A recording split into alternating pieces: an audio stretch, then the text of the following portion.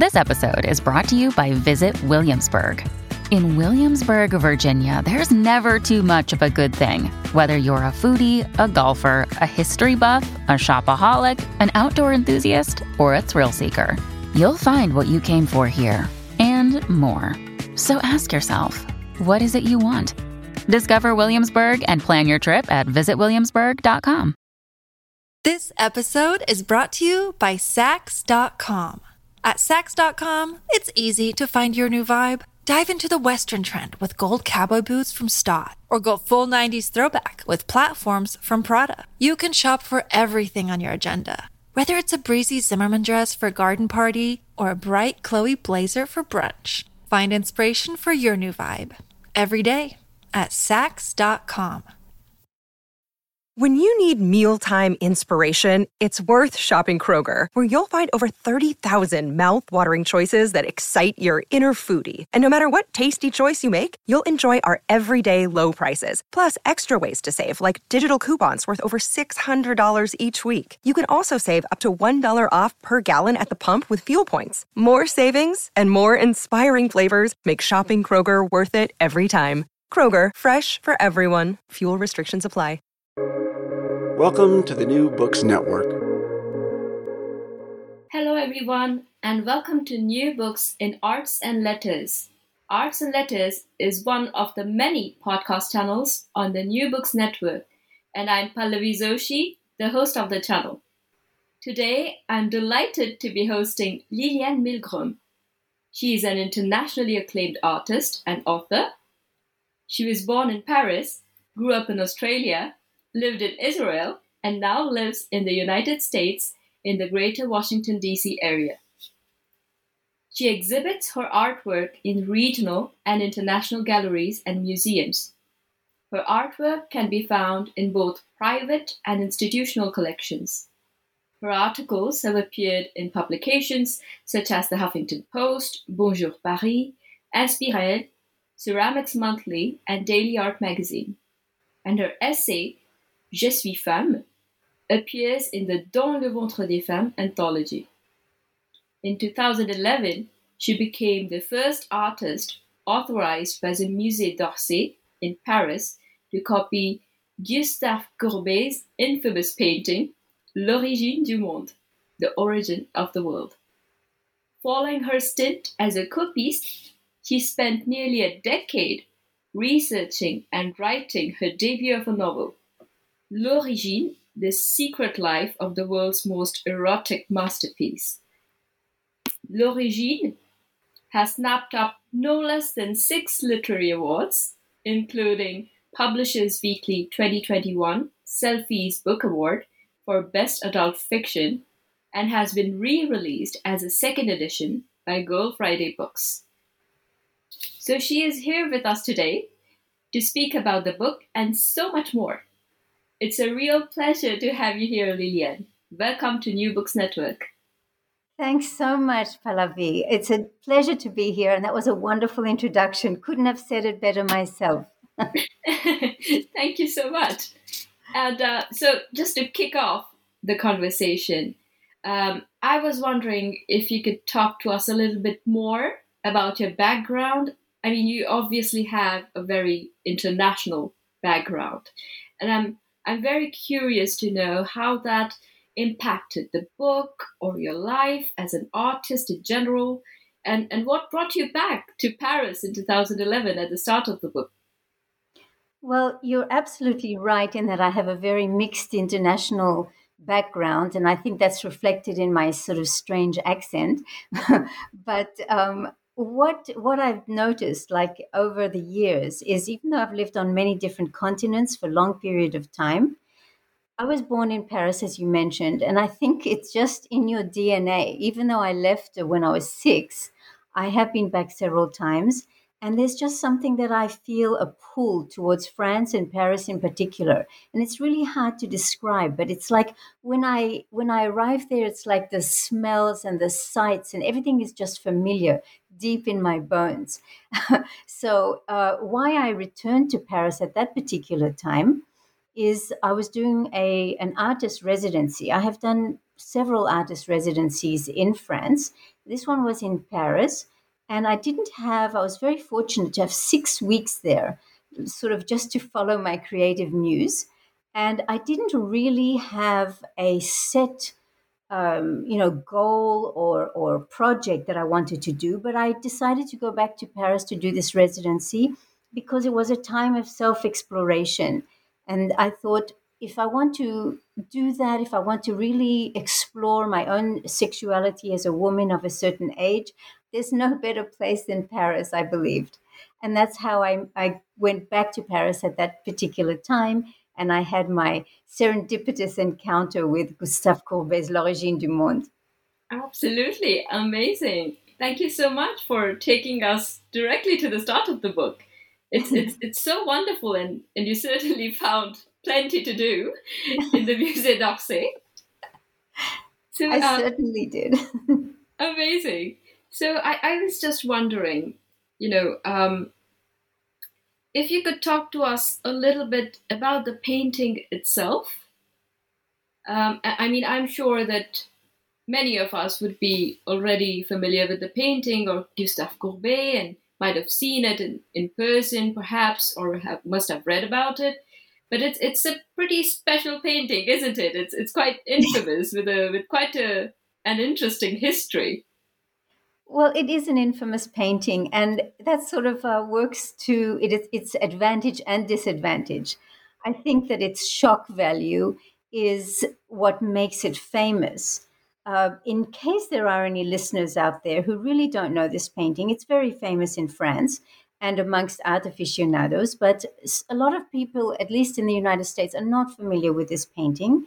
And it's basically a very beautifully rendered, realistic portrait of a woman's genitals. That's what it is. There's no arms, no legs, no head. It's just that private body part, which is really quite shocking when you see it in a museum. And even though I was sort of familiar with it because I am an artist and I know Gustave Courbet not that well at the time, I was still sort of stunned seeing this painting there in a museum. You don't expect that. When you think about it, all these famous paintings, the classicist paintings through the ages, they never show that sort of perspective of a woman's genitals without a fig leaf or a hand or a fabric covering that. It's really a taboo subject. But on the other hand, you stand in front of this painting, and it's not large. It's just a little bit smaller than life size, and just that aspect of a woman. It's just so beautifully painted. Gustave Courbet is known for painting flesh. It scintillates. It's creamy. It's beautiful. So if you can get over the shock and look at it as a painting itself, it's gorgeous. And as we'll talk about later, I was delighted to find out that it has the most incredible history. Amazing. It's really great to hear about how you saw the painting when you first encountered it. And it's I understand that when you first come across a painting such as L'Origine, it might shock you so much that you might not be able to see what's beyond it. And I think you just described it beautifully. I think you've got a very good point there, because I think it was actually John Updike, of all people, who described it as a Rorschach. Because the painting is a blend of fascination, aversion, liberation, embarrassment. So it depends how you see it. You can either see it as empowering and liberating, or you could see it as pornographic and exploitative. So it's one of those paintings that is really up for interpretation depending on what you, the viewer, bring to it, right? And so if you're standing there for a while in the museum next to this painting and you see these hordes of visitors who come to see it because it is, as you said, so infamous, you will experience and hear the entire gamut of reaction to this painting, because it's not something you expect to see, and it's usually something so private, and here you are seeing it in a most public space. Absolutely. So this brings me to my next question, in fact. So I assume that when you got the permission to, I'm not going to say copy, just recreate the painting. I assume the museum was open to the public, and you were just there in front of the painting, recreating it. And I just wonder, how was it like for you to paint with an audience? It's That's such a almost like good a public question. engagement project, you know. Um, Very well, very very good question. And I'd like to backtrack a bit in case you've got readers out there who don't know how come you know the story of my copiste experience. It's because the first part of my book, L'Origine, the prologue is autobiographical, and it describes, like I said, my first encounter with this painting and how it absolutely bewitched me.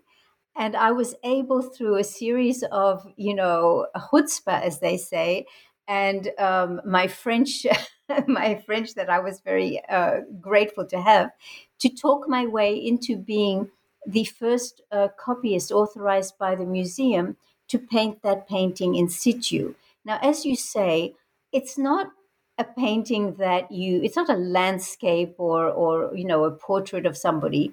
So even when I was asking for permission, the head of the Bureau of Copistes, she even looked at me and said, "Do you know what you're getting into?" And I don't think I really did, to be honest, Pallavi, because I just was so bewitched. And I said, "There's something here for me. I don't know what it is yet, but I need to get closer to this painting. I need to get inside it and understand it and feel it." And so it was totally out of my comfort zone. When I paint at home, I don't even like my husband to see when I'm sort of like in the middle of a painting. So to have hundreds of people walk by and give you their opinions, people are not shy about saying, "Oh, that's wrong," or "That doesn't look the right," and you're not finished the painting, and it's very daunting. And the first day, which I describe in my prologue, I wanted to fall through a hole in the ground. I thought, what have I done? I'm so embarrassed. People are looking at me, looking at this, these genitals, and they're sort of like looking at me and saying, what is she doing and why is she doing it? But as I went through the 6 weeks of being a copyist, I gained, a lot of confidence, and I found out that it was actually what I was doing was more of a performance piece than anything else. exactly. Amazing. Uh-huh. I just wonder, let's go back a little bit. And now this might seem like a simple question, but with a complicated answer. So I wonder what inspired you to copy it in the first place. I mean, was it the gaze, the question of the gaze? Was it its history? Was it the artist himself? Can I be totally honest and say it was none of the above? It was one of these serendipitous moments in life where you're not quite sure why you're doing something, but it's like you're at a fork in the road and you just decide, I'm going to do this. I don't know why, but it will reveal itself later. And in fact, all the things that you mentioned did reveal themselves, in fact, later. It was something that I experienced later on as the female gaze versus the male gaze, and myself becoming the object of the gaze as its copyist, and me gazing at the painting. And that there was this entire circular, really interesting dialogue going on between the painting, myself, and the viewers in the museum. But the reason, when I look back at it, is simply because I was totally bewitched. I went all around the painting, all around the museum, and I couldn't get this painting out of my head. I just thought, here is a painting that has broken taboos of centuries, and it speaks to a woman. And its title, L'Origine du Monde, The Origin of the World, paired with this very sort of shocking, unexpected image, it just meant so much to me. I wasn't sure of what Courbet's original intentions were, but to me it spoke as an artist putting a woman on a pedestal, her powers and her beauty. So that is what really inspired me. And it's only later that I delved into its incredible history and that I found out a lot more about the phenomenal artist Gustave Courbet. Absolutely. And when because we just talked about the moment when you realized that you simply had to recreate the painting. I assume that the moment when you decided to recreate the painting and the moment you decided to write about it were different, right? Okay. So how did that happen? When did you decide that, I want to take this forward and kind of transform it into another piece of art apart from the Right. copy? Again, I guess I work more. I think you've probably figured that out by now that I work a lot on instinct Mm. and I'm not like a huge planner. Things just sort of happen to me and I just follow my gut. So, like the painting, as time went on in the museum, I became more and more involved with the painting. I identified with the painting. The painting was me, and I was the painting by the end of it all. I just had such a personal, intimate relationship and dialogue with this painting that when I went home and I finished the entire copyist experience, and the head of the Bureau of Copyists was delighted. She said she didn't know what quite to expect, but I did a beautiful copy. And I came home and I realized that the entire experience of exposing myself as well was life changing. So I got home and it wasn't like, okay, what's next? I couldn't quite divorce myself from these incredible 6 weeks I had had. So I thought, well, now is the time when I have some time to look even deeper into the painting and the artist. And I got my hands on a huge, fat 700-page Oh. compendium of the letters of Gustave Courbet, which I read 3 times.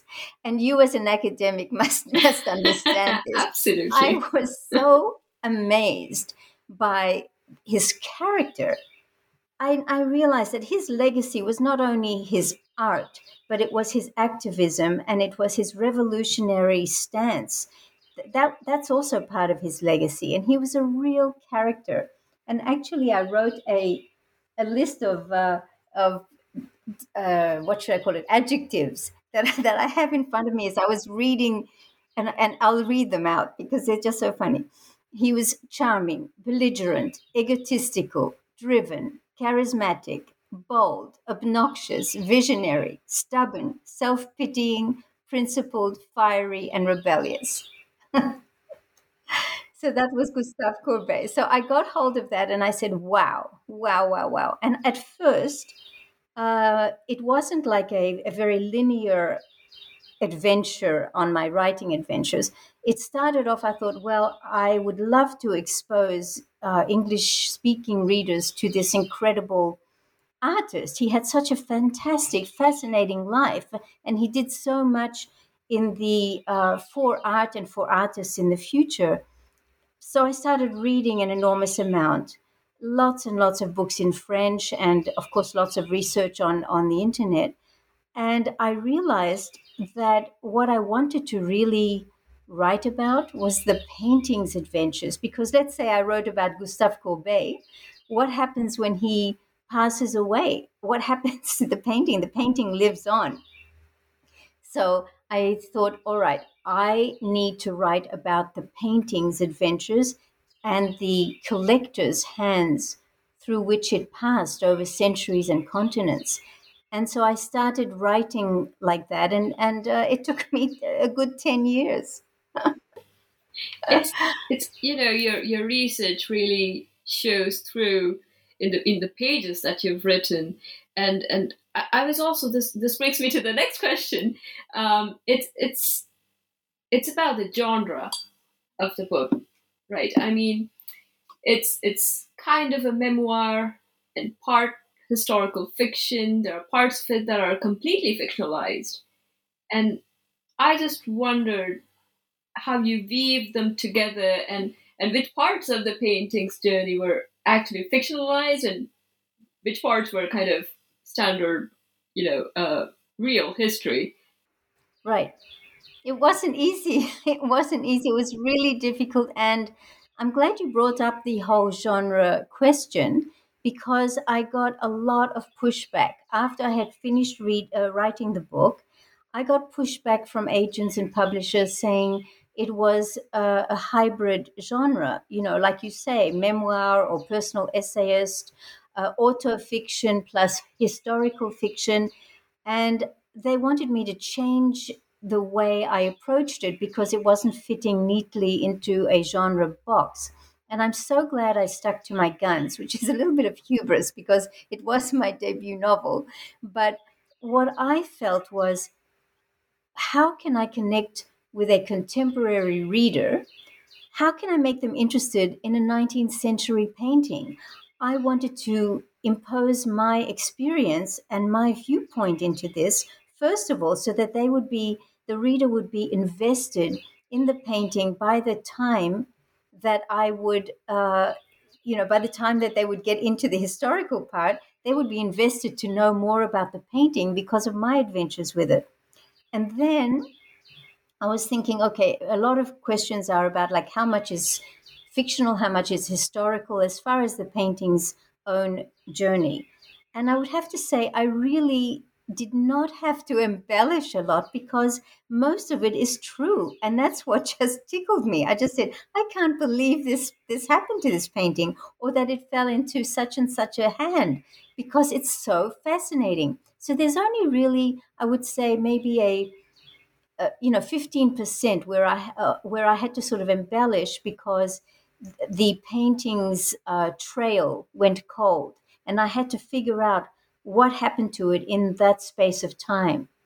Absolutely. I'm just wondering, when you were researching for the book, you've written quite a bit about Courbet himself, and I wondered, what was the process that you went through to kind of connect with the artist? Because a few minutes ago you mentioned, that I'm the painting and the painting is me.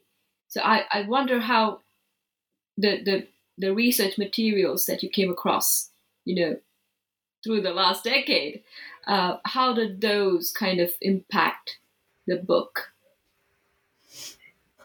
That's a good question because one of the hardest scenes to write in the book was the moment he decides to paint this and during the painting of this. And that's where I put on my artist hat, where that helped me, because I was trying to, if I couldn't get that right, if I couldn't get into his shoes and into his head and figure out those moments when he wanted to paint that, why he wanted to paint that, how he felt painting that, the different emotions that he went through painting that. Because I know as an artist, you go through all that. You think you're going to do a painting, and then it takes you somewhere else.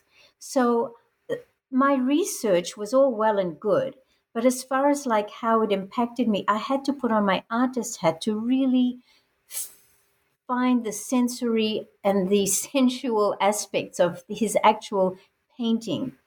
I don't know if that's answered the question, but I needed to tap into all different parts of myself as well as the research in order to write a believable book.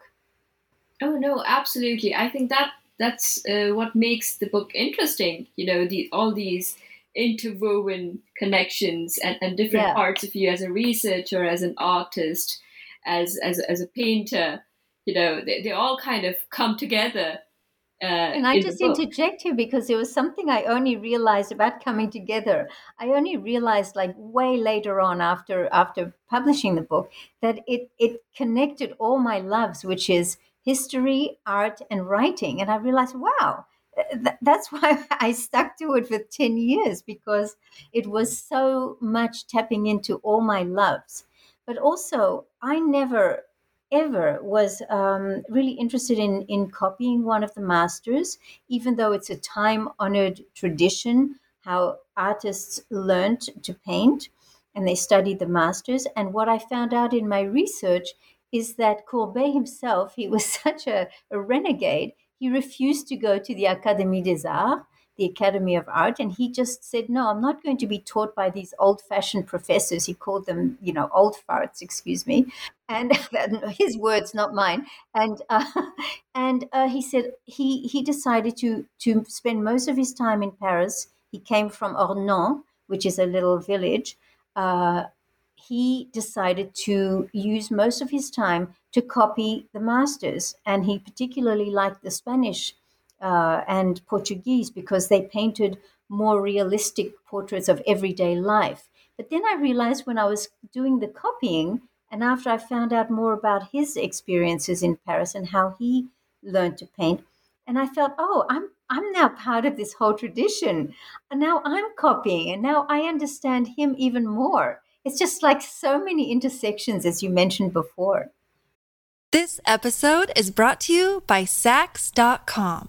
At Sax.com, it's easy to find your new vibe. Dive into the Western trend with gold cowboy boots from Stott, or go full 90s throwback with platforms from Prada. You can shop for everything on your agenda, whether it's a breezy Zimmermann dress for a garden party or a bright Chloe blazer for brunch. Find inspiration for your new vibe every day at Sax.com. Another day is here, and you're ready for it. What to wear? Check. Breakfast, lunch, and dinner? Check. Planning for what's next and how to save for it? That's where Bank of America can help. For your financial to-dos, Bank of America has experts ready to help get you closer to your goals. Get started at one of our local financial centers or 24/7 in our mobile banking app. Find a location near you at bankofamerica.com/talktous. What would you like the power to do?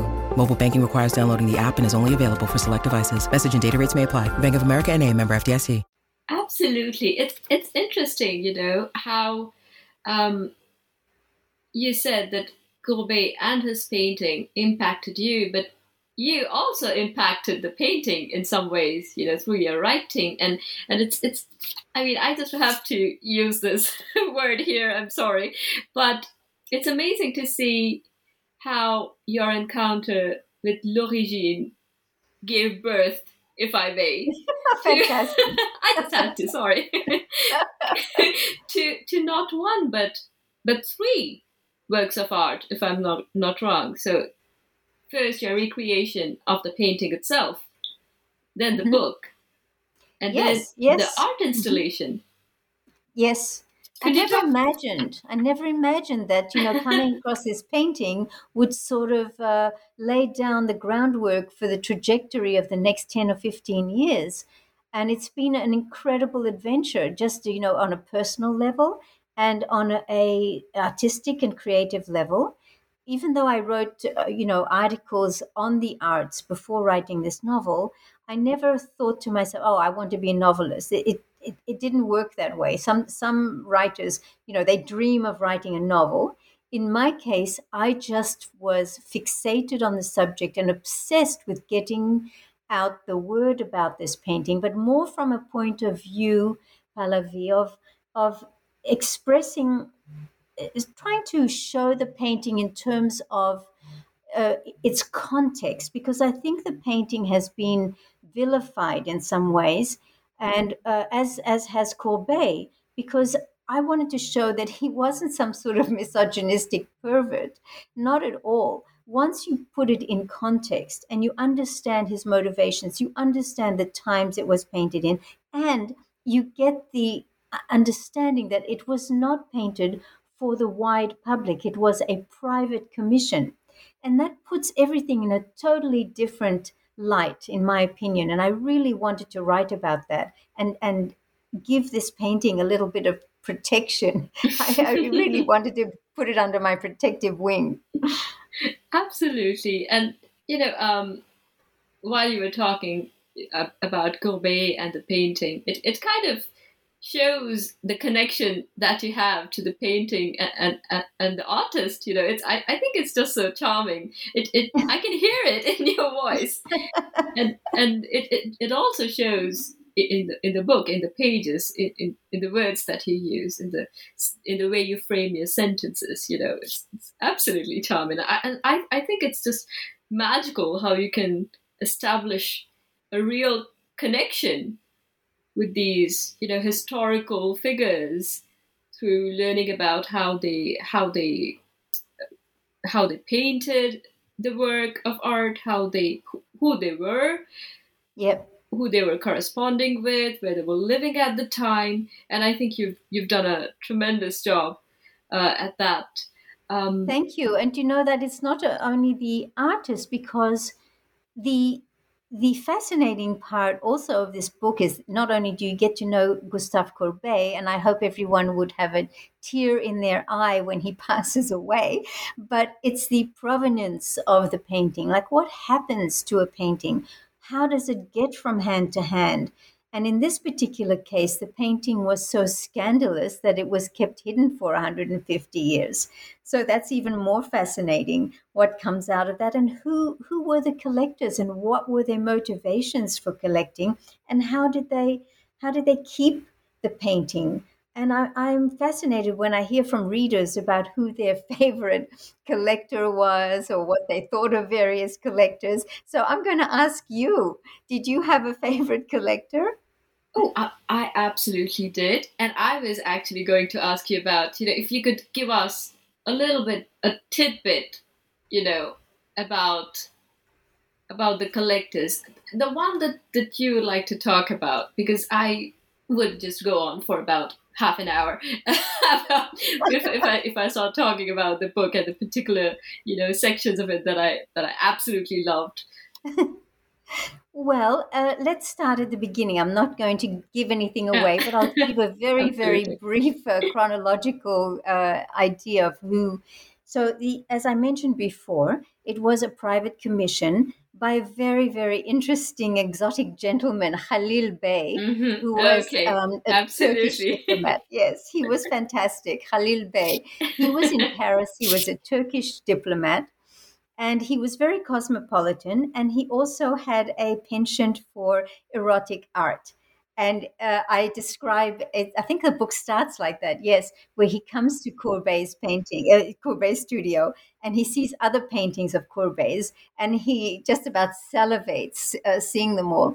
And they're all already accounted for. So Courbet does this commission for him, a different painting, and he decides to sweeten the deal by making another little painting that he says will absolutely knock his socks off, this new collector, and says, "You'll never have seen anything like this."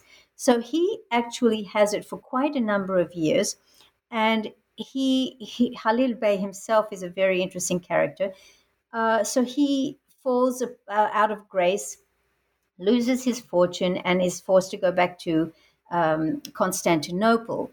And he takes the painting with him. And so I describe what happens, but he can't keep the painting. So on a trip back to Paris, he unloads the painting onto the famous collector Durand-Ruel, who is known for being one of the few who was a champion of the Impressionists. So most people may have heard of Durand-Ruel. And Durand-Ruel actually didn't know what to do with this painting himself, because at the time Courbet was exiled. And that's another whole story. You'll have to read the book why. So he manages to unload the painting after many years to a sort of a hapless antiques dealer, Antoine de la Narde, who really didn't know what he had there. And the painting at the time was hidden behind another of Courbet's paintings so that you wouldn't see it. Of course, it would not have been permissible to see that painting at the time. It was hidden behind another painting. He had it in his sort of dusty antique store for quite a number of years before finally this very eccentric metaphysicist, Louis Vial, comes along and takes it. And after that, the trail goes a bit cold, but I know that his widow took it to a famous art gallery, and they took it on again with the both paintings, and it made its way into the hands of Baron Hatvany, a Hungarian baron who had it through World War One and World War Two. And he happened to be Jewish, so you can imagine that there's an entire section of the painting's history that gets caught up with the Nazi era and the appropriation of art. finally it gets saved, and it goes into the hands of Sylvia Bataille, who was famous in the 1930s as an actress in France, and the very, very famous and eccentric psychoanalyst Jacques Lacan. So those are Absolutely. basically the steps that the painting took. And each of these collectors has such interesting backstories. So that's pretty much, I don't know if I have a favorite, but I know that I think I did like Baron Hatvani because he was also an artist and he really saw the painting for more than its shock value, let's say. Absolutely. Amazing. I was just wondering, how do you think the the the painting plays between this debate um, of pornography and erotica? Um, I'm sorry, I'm not very articulate at this moment because because you were talking about the first collector and how each collector had different backgrounds and how they perhaps perceived the painting in a different way. How do you think the painting, according to you, plays into this debate of pornography Well, and it's more eroticism? now, I think, like I said before, that the painting has had a bit of a bad rap because of our contemporary lens that we see it through, and especially the feminist critique has been quite harsh about the painting. And I beg to differ because, like I say, when you put a painting, a work of art, in context, I don't think that Courbet's message or his motivation was to shock. He did want to break boundaries. He did want to see how far he could go. That there's no doubt about that. But it was for one collector, and he wanted to do something that had never been done before. And he did love his women. And so, he wasn't like exactly, a gentleman or anything like that. I'm not going to put him on a pedestal, but I really take issue with some of the critiques of this painting. I mean, I have read seriously like hate blogs about this painting, and I feel so personal, and I always write it back and I try to explain its context, and I don't know why I do that, but I just feel so protective of it, and I think that it's a matter of just understanding the painting. But going back to what I said right at the beginning of this interview, is that one can see this painting according to what one brings to it. And so many women, that when I was there at the museum over a period of weeks, so many women loved this painting, and they just did not see it in any sort of sexual way. But the men had different ways of seeing it. But it wasn't only erotic or sexual. Some saw their mothers or their lovers, and others see saint or a devil. So it really is a Rorschach, and in my opinion, it's just a beautiful depiction of what a woman really looks like without any screens over it, and no waxing. Absolutely. I was just going to mention the title of the Mhm. painting, L'Origine du Monde. So Yes, that also kind of plays into a lot of roles, especially motherhood, yes, and yes. and how it kind of intersects with eroticism again, which is again a taboo kind of subject, motherhood and eroticism. Right. And over the centuries, it was actually the church that prescribed that no artist can show female genitalia. I think that, over the centuries, as we know now, being in our modern era, men, I think, were rather afraid of a woman's power, and her power derives a lot of from the point of view and from the fact that she can actually produce life. She actually gives birth, as you mentioned before. So I don't know. It's just I think I've lost the track. What did you ask me?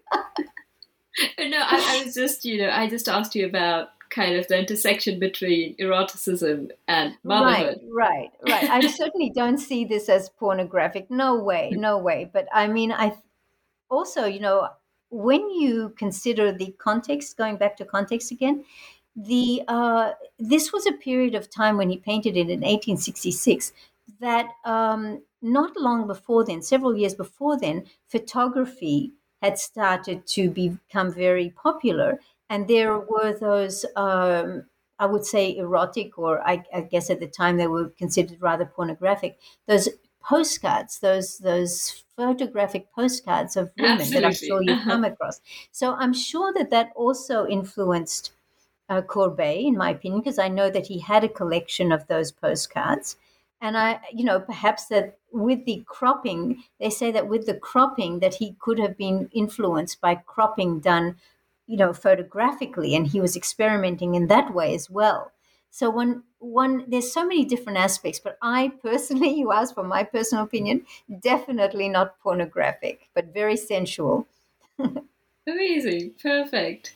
Because we were talking about context, and how kind of the painting was perceived throughout the years, I wonder, how do you see it in the present context? How do you see kind of looking back, or bringing it back rather, to the present time? There's a lot to be said about when an artist, what sort of legacy does an artwork have? And not all artworks, that's for sure, stand the test of time. So what is it that makes an artwork, a particular artwork, stand the test of time? I think it's a combination of aesthetics and sort of universal identification, a relevance to a modern time or a different period. And I think with what's going on, especially here in the States, with this sort of tug of war over women's bodies, I think that this painting is more relevant than ever. And it continues to be in the news. It continues to spark debate. And I think that that is what makes it very, very relevant. It's not just any painting. This is a painting that is showing a woman as she is, unapologetically, totally unapologetically. And in fact, putting it on a bit of a pedestal and showing its beauty through the painting. And I believe that it would give women pride. I mean, it's certainly, I felt very proud of being a woman. By the time I finished painting the copy, I had gained self-confidence not only as an artist, but as a woman. Absolutely. And, I just wondered, after reading the book, and after looking at the painting myself for quite a while, I was trying to kind of understand how I could, in my personal opinion, interpret the painting and link it back to your book.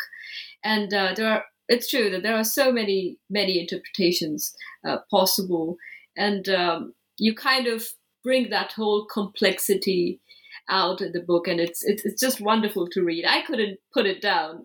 I just read it in 2 days and then read it again. So so it's wonderfully written, and like I said, it kind of brings out this combination that's also a part of your personality, of a researcher, of a part historian, part kind of artist, and it all comes along beautifully in the book.